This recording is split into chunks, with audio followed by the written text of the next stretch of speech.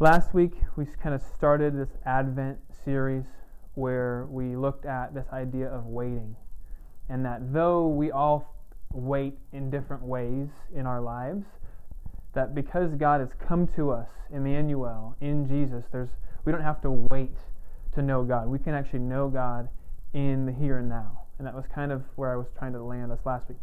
And unfortunately, I didn't record it. It just now it's evaporated into thin air. But this week, my hope is to continue on this theme. Advent is this idea of, it's kind of just this translated arrival. It's the anticipation of the arrival of someone or something important. So you talk about the advent of modern technology, or the advent of the engine in Detroit. Advent in the church history is the arrival of the Messiah, the arrival of the King who's come to the earth in Jesus. And so the Advent season is kind of the 4 weeks of the church calendar leading up to Christmas, where we rehearse the arrival of Jesus and the anticipation of what he came to bring. And with that, there's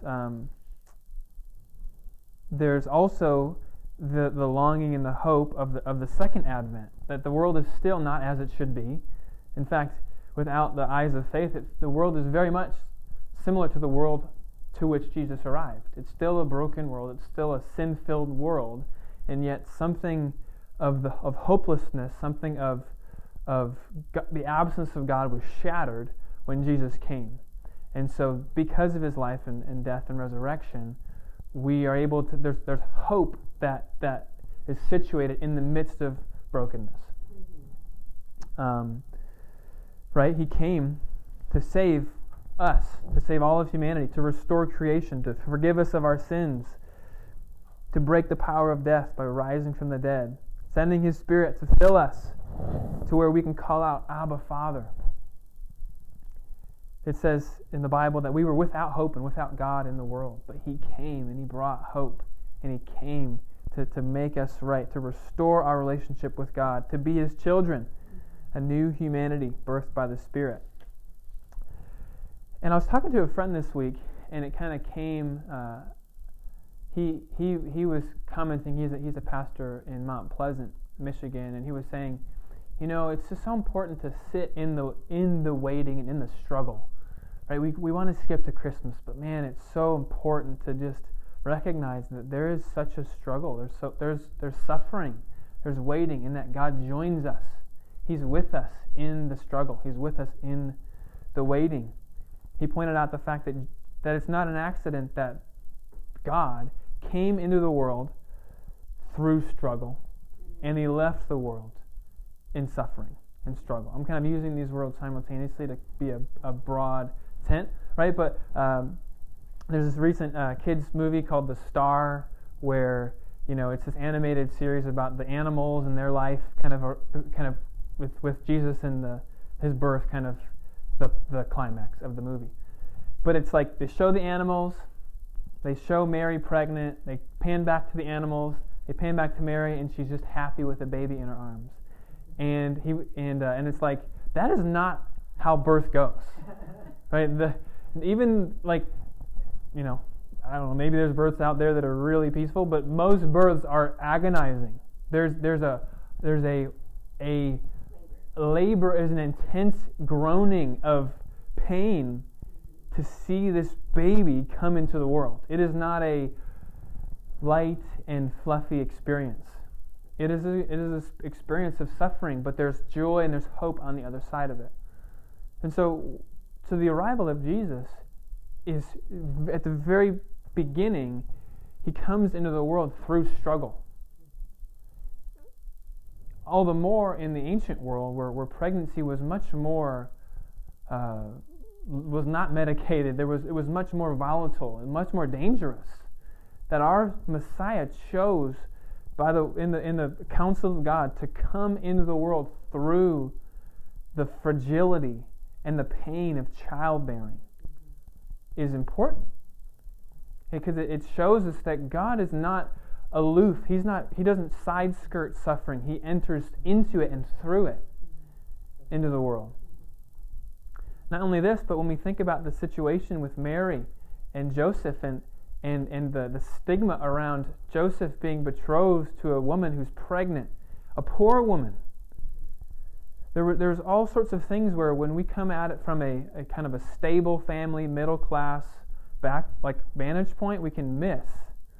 When they brought Jesus to the temple, they were so poor that they couldn't even offer the standard lambs. They had to offer what the poor people, the alternative, the turtle doves. That was the alternative to the sacrifice of lambs with the firstborn son, because they didn't have the means to provide the lambs. All they could do was manage some turtle doves. But God made allowance for that, and He came through the poverty of a young woman who had social stigma around being pregnant out of wedlock, because He chose to identify Himself in weakness and in fragility.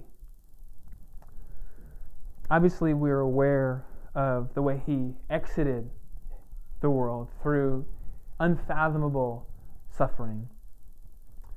And I want to just sit in this a little bit today and recognize that God is with us in suffering. He's with us in the struggle.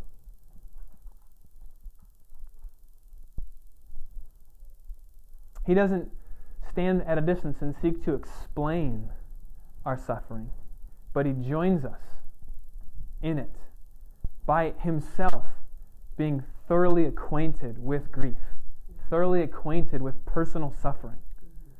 He can identify with us whatever point in which our lives experience grief, at any point at which we suffer, whether that's through the a family-related thing or personal thing where we don't have answers to questions and deep groans and longings, health crises, relational conflicts. There's a really wide scope of things that where we experience pain and suffering in our life. But we can rehearse the reality that in the Messiah, God thoroughly is acquainted with grief, with suffering, with loss, with tears, with agony, with lament. These are all, He is the suffering servant of Isaiah 53. His identity is wrapped up in an ability to suffer for and with his people that He loves. So with that, I want to read this passage in Romans 8. Up until this point, Paul is really weaving a really tight logic of the thorough sinfulness of all humanity. That we're all broken. That if you think you're better than somebody else, turns out you do the same things. That we're thoroughly broken and sinful and in need of a Savior for all people. All have sinned and fall short of the glory of God. This is Romans 3. So here we land in Romans 8, which is kind of the center point of this big book, this big letter that he wrote, Paul that is, to the Roman church. And so we're going to jump into it here. He talks about in Romans 8:1 that there is no condemnation for those who are in Christ.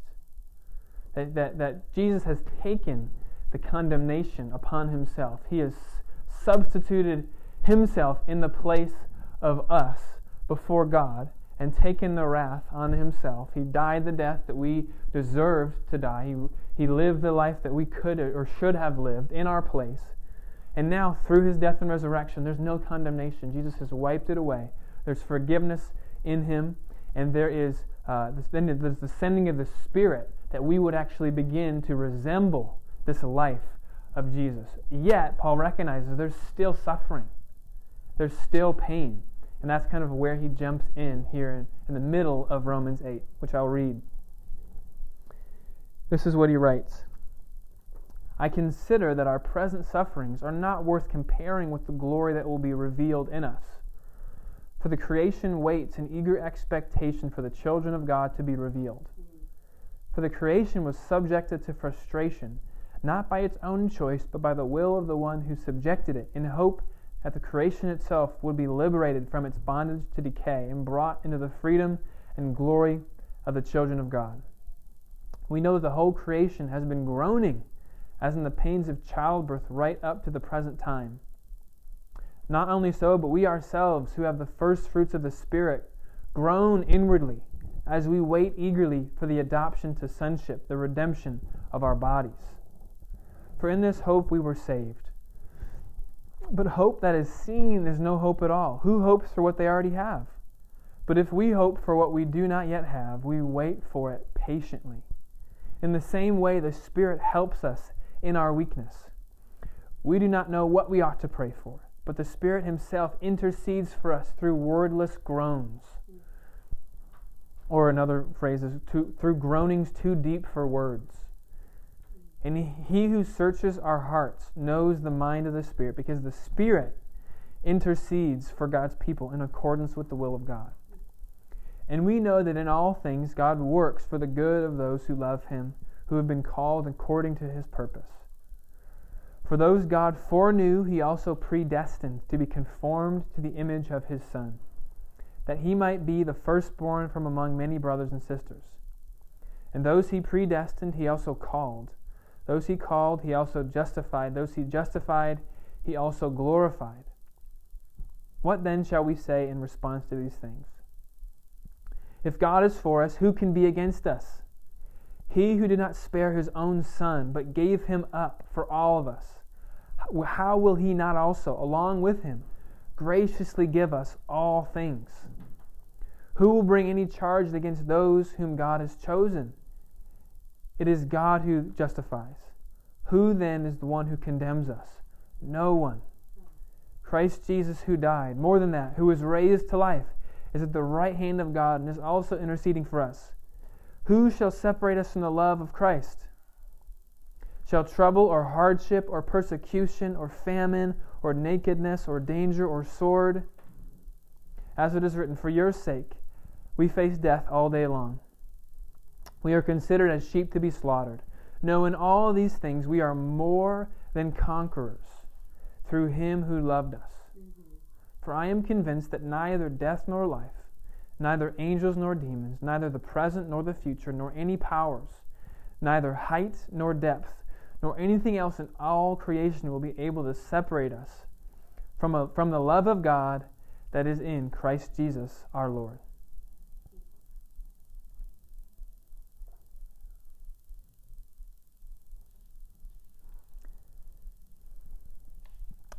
So that's a lot. There's a lot here. There's a lot of things that could be addressed in this passage. The reason I'm bringing this up is to try to help us situate ourselves, whatever suffering we've been through, whatever suffering we will go through. There can be a lie that can emerge that feels true when we can't see a way forward. And the lie is that because I'm facing such things, God must be removed from me. That because I'm going through this hardship, I must be doing something wrong. That maybe there's a sin in my life that I'm not aware of. Maybe I've offended God, or maybe God's mad at me. Maybe I haven't really repented and I'm not really reaping the benefits of the life that God promised for me. There's a lie that we can subtly believe in the life of faith, that if I'm going through difficulties or struggles or suffering or agony or pain or grief, that God is at best waiting for me to get through it, and at worst is bringing this upon me on purpose. That there's something missing in my understanding. He's unfaithful. He is XYZ. This is the place at which the enemy wants to come in and twist. He wants to come in and stoke that lie to where he says in the garden, did God really say you cannot eat from the tree? No, you will not surely die. He's taking the experience of our lives and twisting it away where our trust from God is turned away, and where we're put at the center of our reference point. Here Paul is addressing this place of suffering. And now, if we know anything about his life, we know he went through all sorts of challenges, all sorts of suffering. But even apart from digging into the particulars of Paul's experience, he's trying to communicate the point that your suffering is not condemnation. Your suffering is not God judging you. God has judged and justified Jesus, and as you believed in Jesus, you are, what he says, more than conquerors, because you're in the suffering servant. And in your suffering, he is in you. He is with you in these places of question, in these places where you don't have the words. I want to give us a practical handle on this, and it is in the language of lament. Lament is what we do as believers in Jesus when we go through difficulty, when we don't understand what's going on. It is an act of faith to draw near with my complaint to a faithful God who listens and hears. To complain, to bring my pain and confusion, my grief, my complaint to God, and to petition him to act. So there's three parts in a lament. A third of the Psalms, if you go to the middle of the Bible, the book of Psalms, over a third of them are Psalms of lament, which are Psalms where the psalmist is complaining and he's asking God to change the situation. So there's three parts. There's the complaint, there's the petition, which is the ask, and then there's the vow to praise, which says essentially, even if nothing changes, or when this thing changes, I will praise you. And I'll praise you even before it starts. So you don't have to turn there, but I'll just start. This is the psalm that Jesus quotes from the cross, Psalm 22. Here's more of the permission, right? Jesus from the cross quotes Psalm 22 to show that the language of lament in the place of suffering is the most legitimate response. If the Son of God quoted one of the most important Psalms of lament, we have permission to do so as well. He starts Psalm 22:1. He says, my God, why have you forsaken me?" Right? This is the lie, but it feels true, and we have permission to feel it. Why are you so far from saving me, so far from the cries of anguish? My God, I cry out to you by day, but you do not answer. By night, but I find no rest. This is the psalm Jesus quotes from the cross. My God, why have you forsaken me? Why are you so far from the words of my groaning? Right, this is the word Paul taps into in Romans 8, groaning. Jesus is lamenting. Jesus is expressing his feeling of abandonment. He's expressing his feeling that God has forsaken him. So we have permission to do the same thing. Any places in life. And it can feel it can feel bad. It can feel like, oh no, I know in my head God hasn't forsaken me, so I can't express how I feel. But if the Son of God did it, we can do it. There's permission to express this complaint. Why are you so far when trouble is near? From so far from the words of my groaning. I would even go so far as to say that expressing this groan is one of the most faithful things we can do to God, right? This groan. 3 times in Romans 8, Paul talks about groaning. He says, first he says creation is groaning. Verse 22, we know that the whole creation has been groaning, as in the pains of childbirth, right up to the present time. God has subjected creation. Sin and the cancer of sin entered into God's good creation. at the fall, at the very beginning, and since that point, he says, creation has been groaning. It's kind of like the earthquake or the storm. It's the groaning of creation to be redeemed from bondage to decay. Where in this created order, things fall apart, trees fall down, houses break down, things are not permanent, prone to decay. Now, from a naturalistic point of view, we could say that's actually the life cycle. It's supposed to be that way. But in God's original design, things were built to last. Creation is not going to be wiped out. Creation is going to be renewed with permanence.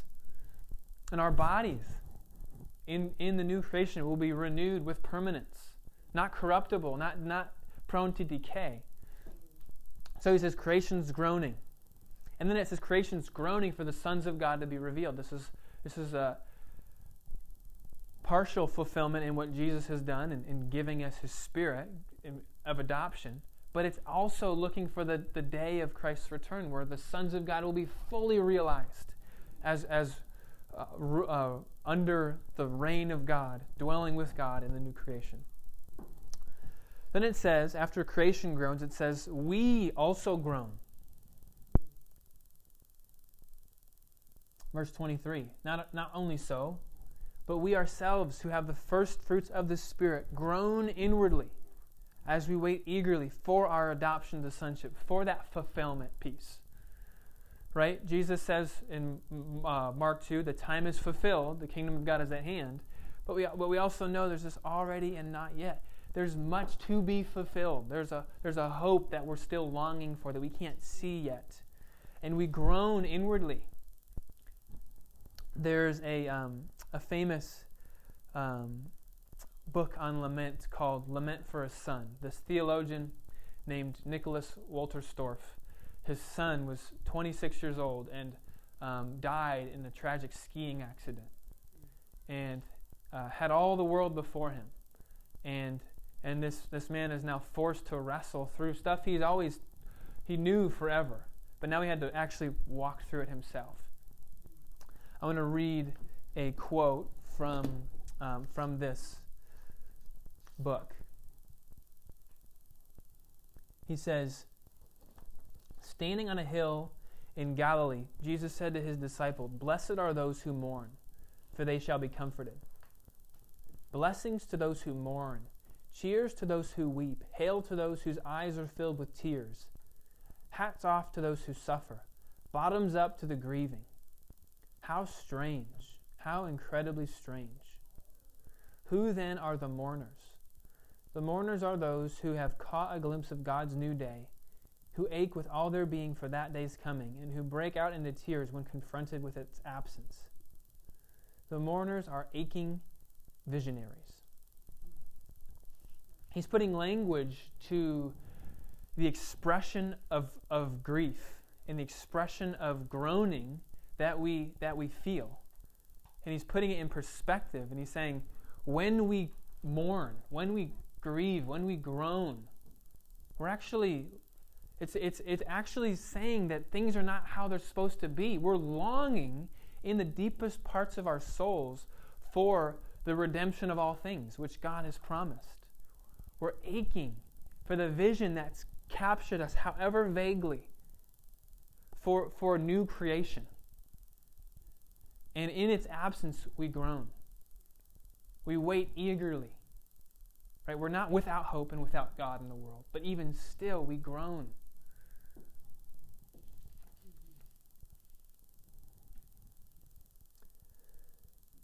And then he says in verse 26, in the same way, we wait patiently for what we hope for but do not see. In the same way, the Spirit helps us in our weakness. We do not know what we ought to pray for, but the Spirit himself intercedes for us through groanings too deep for words, or through wordless groans. And here it's like we can't escape the goodness of God. Okay, so we're lamenting. We're pouring out our praise. But Maybe you get to a point where you're like, I don't even know what to say. I have no more words. I can't even articulate the groan in my heart. And I'm tempted to just withdraw from it all. Even when you're in that place, the Spirit is still praying for you. He's groaning for you. You don't even have a groan left in your body. But the Spirit's like, no, I'm not going to let you off the hook. I'm still groaning for your redemption. I'm still groaning for your formation. I'm still groaning for the day when you will see the face of Jesus, and all of it will be worth it. That God's actually working in us, in these places of pain, in these places of suffering, in these places of frustration. God's actually working. His Spirit's interceding that we would be conformed to the image of the Son, that we would be shaped by the will of God, to know that He's with us in this place of pain, and He's working it. He's using it. He didn't cause it. He's not intending it for your destruction, but He's using it. In this place, there's this quote from C.S. Lewis's book, The Great Divorce, that I think is really beautiful. So in this book, Lewis is essentially kind of playing with the idea of eternity in a kind of a fantasy world. He's not saying this is exactly how it is, but he's saying kind of in the Chronicles of Narnia-esque feel. He's saying this is kind of, imagine if it was like this. And he says, so this what appears to be this young man is in heaven, and he's talking to this heavenly being who happens to be George MacDonald, this famous English poet. And the man is telling him kind of what heaven is like, and what hell is like, and what eternity is like. And he says, it's something like this. Both good and evil, when they are full grown, become retrospective. Not only this valley, but all this earthly past will have been heaven to those who are saved. Not only the twilight of that town, which is hell, but all their life on earth too will then be seen by the damned to have been hell. That is what mortals misunderstand. They say of some temporal suffering, quote, no future bliss can make up for it, not knowing that heaven, once attained, will work backwards and turn even the agony into a glory. And of some sinful pleasures they say, let us have this and I'll take the consequences, little dreaming how damnation will spread back and back into their past and contaminate even the pleasure of sin. Both processes begin even before death. The good man's past begins to change so that his forgiven sins and remembered sorrows take on the quality of heaven. The bad man's past already conforms to his badness and is filled only with dreariness. And that is why at the end of all things, when the sun rises here and the twilight turns to blackness down there, the blessed will say, we have never lived anywhere except in heaven. And the lost, we were always in hell. And both will be speaking truly.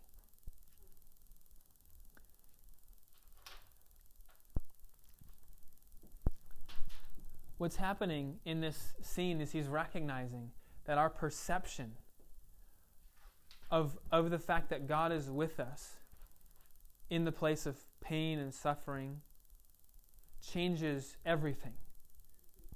And it actually works backwards to turn even the worst things that happen in our life. Recognizing that if God's been with us in it, then it's not all bad. Even if it's evil, God can turn evil into good because He's redeeming all things. And likewise, for those whose hearts are hardened and who are unwilling to acknowledge the grace and goodness of God, even the good things in life can't help but be tainted. Can't help but be seen as a loss or contaminated by the bitterness in the heart. So the Spirit intercedes for us through wordless groans.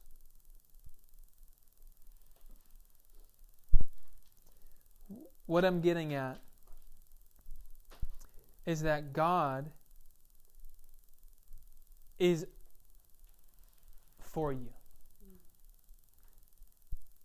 And if God is for you, who can be against you? If God is interceding for you,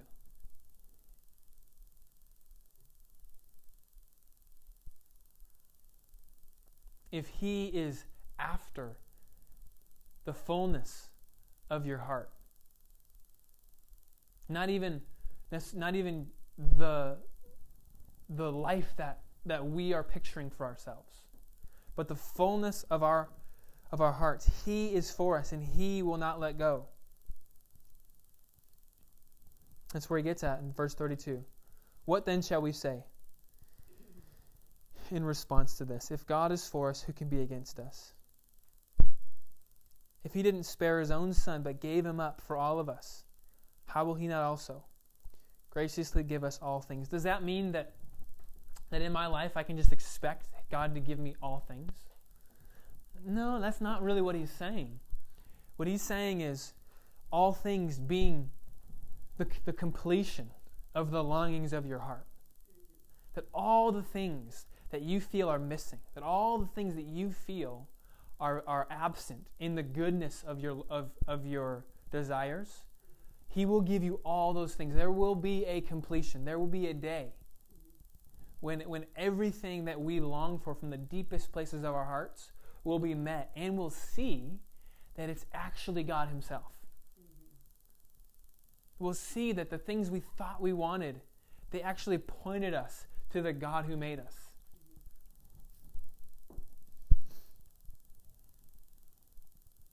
And so because of this,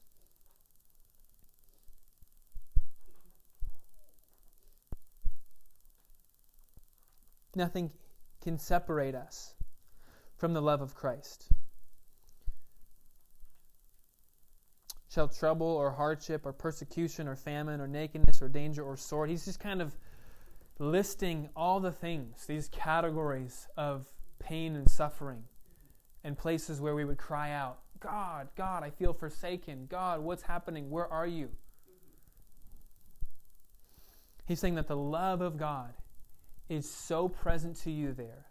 Because if the place that God poured out His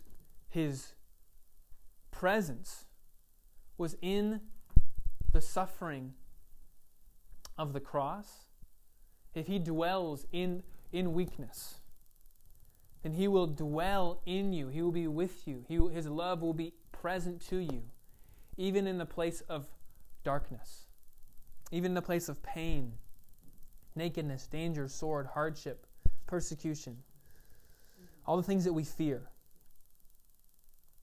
And He says, no, in all these things we are more than conquerors through Him who loved us. Man, what a total flipping. It's a total subversion of the way of the world. He's saying that in hardship, in loss, in places of pain, in sword, in places of war, in frustration, in all these things that we experience as the underbelly of our existence, you're more than a conqueror. We use that sometimes to kind of rally around the strength of our existence. Well, I'm more than a conqueror. But what He's saying here is actually no. Your conquering is through the love of God that meets you in your weakness and in the places of your greatest pain. That's where you conquer. Because His love is present to you there at the lowest low.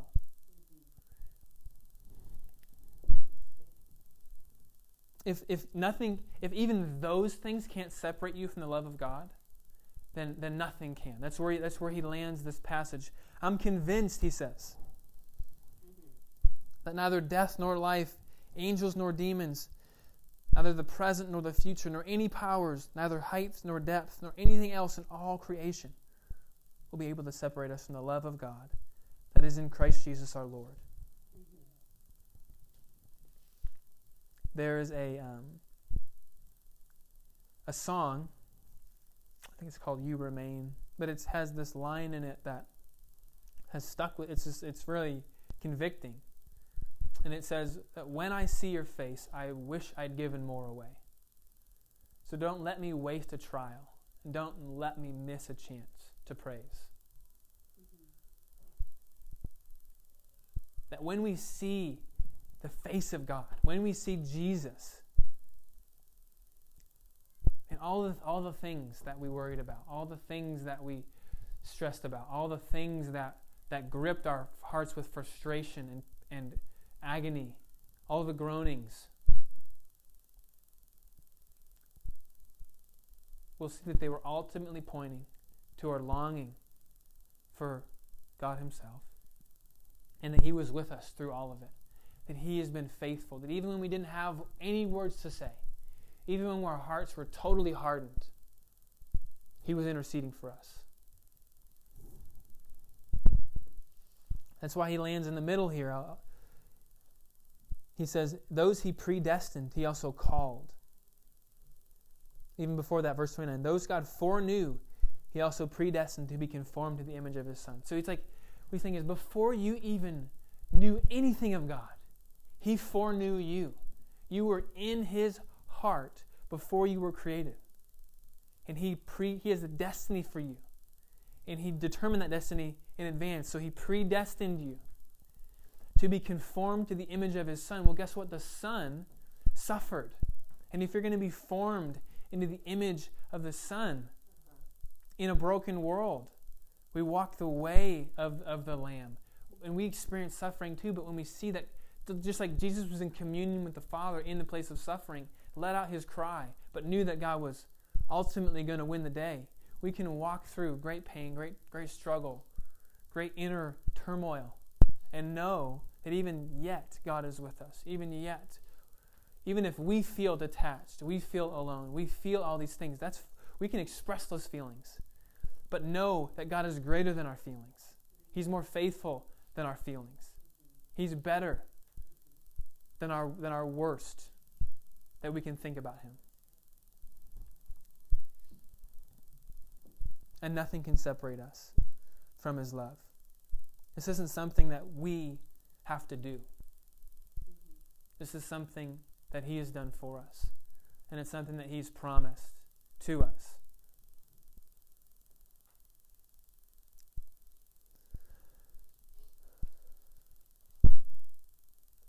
Suffering doesn't separate us from Christ, but it actually can carry us along toward our ultimate goal of knowing the fullness of who God is. So I want to create some time for us to bring to God our groan, our pain, our frustration, our disbelief, our apathy, our accusation against Him or against anybody else. I want to give us permission to lament, permission to complain, permission to groan.